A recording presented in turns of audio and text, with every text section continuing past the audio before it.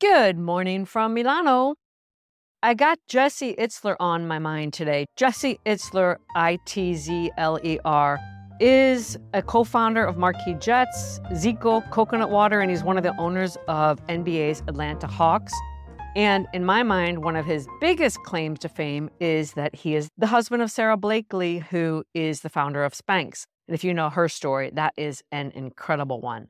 He's on my mind this morning because one day when I was looking for inspiration, I stumbled upon a video that he had made on Instagram. And when I listened to it, I had these reverberations through my body. It was like, wow, that is so cool.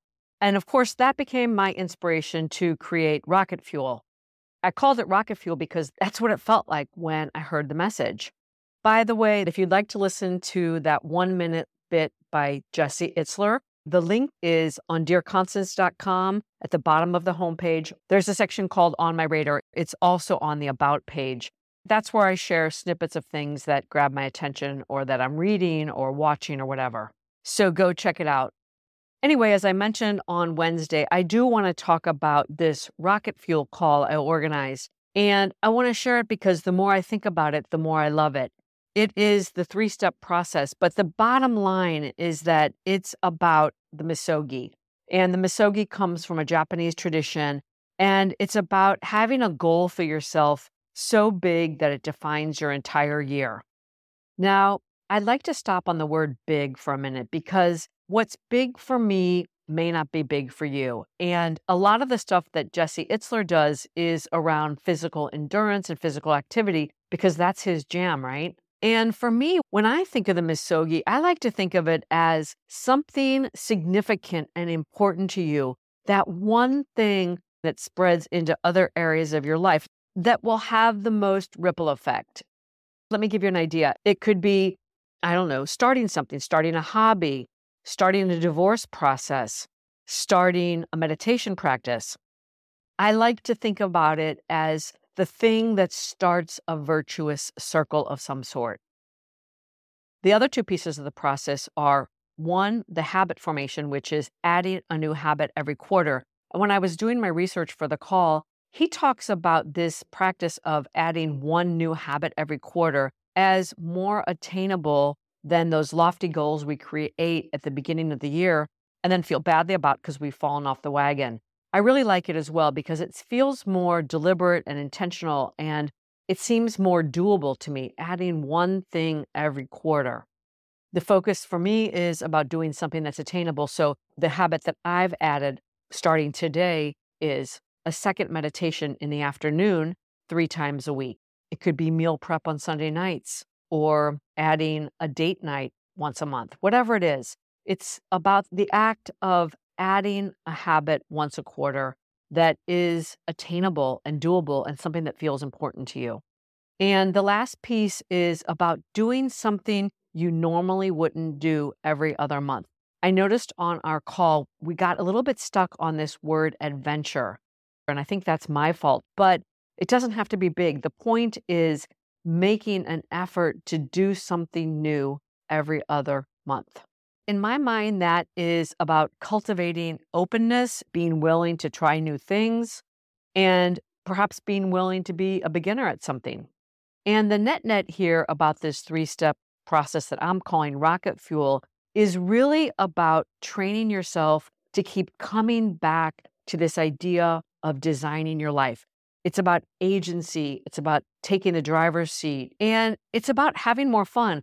One of the things that came up on the call, which I'll get to, is that a lot of people, when they were thinking about these things, defaulted to work-related goals. And I don't think there's anything wrong with that at all.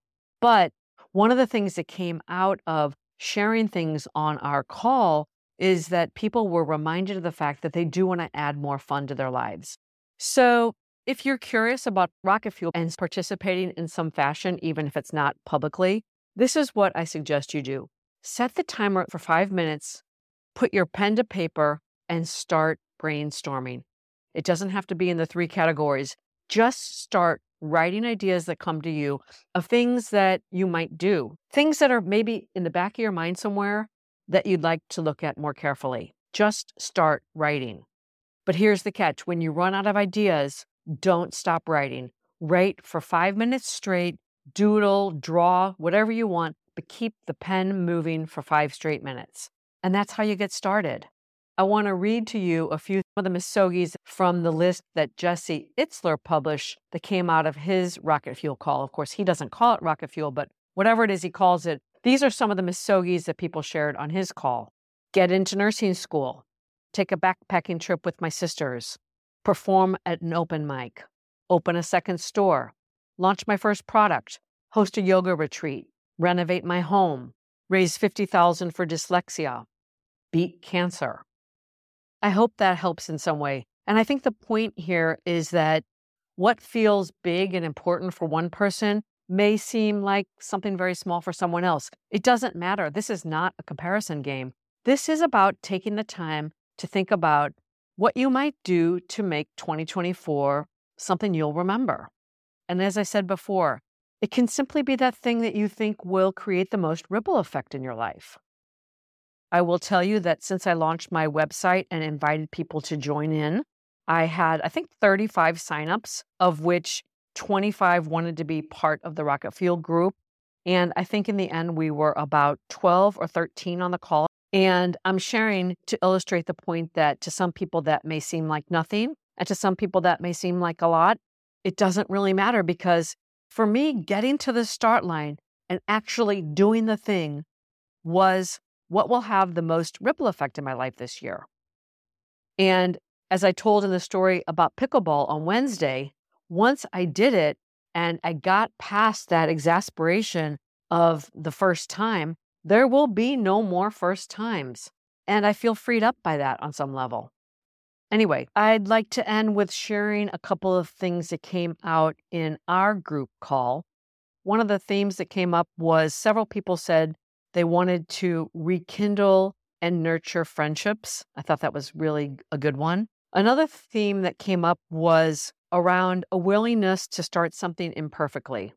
One of the women on the call wants to collaborate, and her declaration was about reaching out to collaborate with people internationally, even though she wasn't quite sure what that would look like. And the last thing I want to mention that came up was this willingness to start something alone. I think sometimes our tendency when we have an idea that feels important or big, we ask someone to do it with us, and then we get into this thing of waiting for them to say yes or to be ready, when in fact we're ready to get going. One of the people on the call shared something really cool that she's been wanting to do. She's been waiting for her friend to say yes. And on the call, listening to other people share, she said, you know what? I've decided I'm ready. I'm going to do it on my own. I think all three of these things, nurturing and rekindling friendships, getting started on your own when you thought you were going to do it with someone else, and starting something even though you don't feel perfectly ready. I think all three of these are great examples of things that will have a ripple effect in other areas of your life. What else might you do even though you don't feel perfectly ready? And what might you discover about that friend you reach out to rekindle a friendship?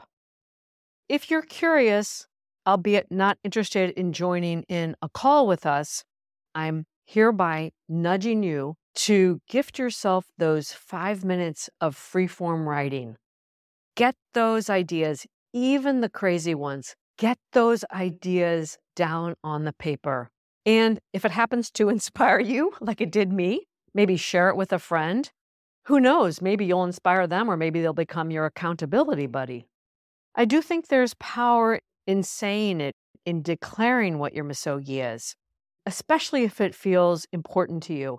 It's a way of holding yourself accountable. That was what this was about for me. And the risk I knew so well was that I would get all up in my head about organizing a call.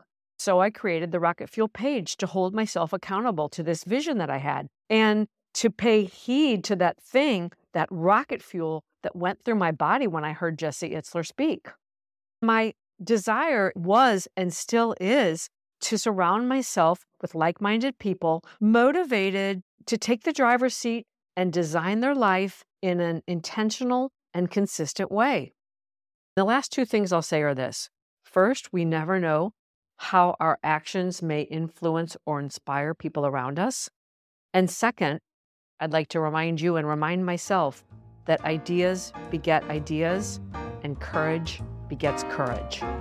I'll leave you with these 3 words: dare to dream. That's all for now. Until next time, from my heart to yours.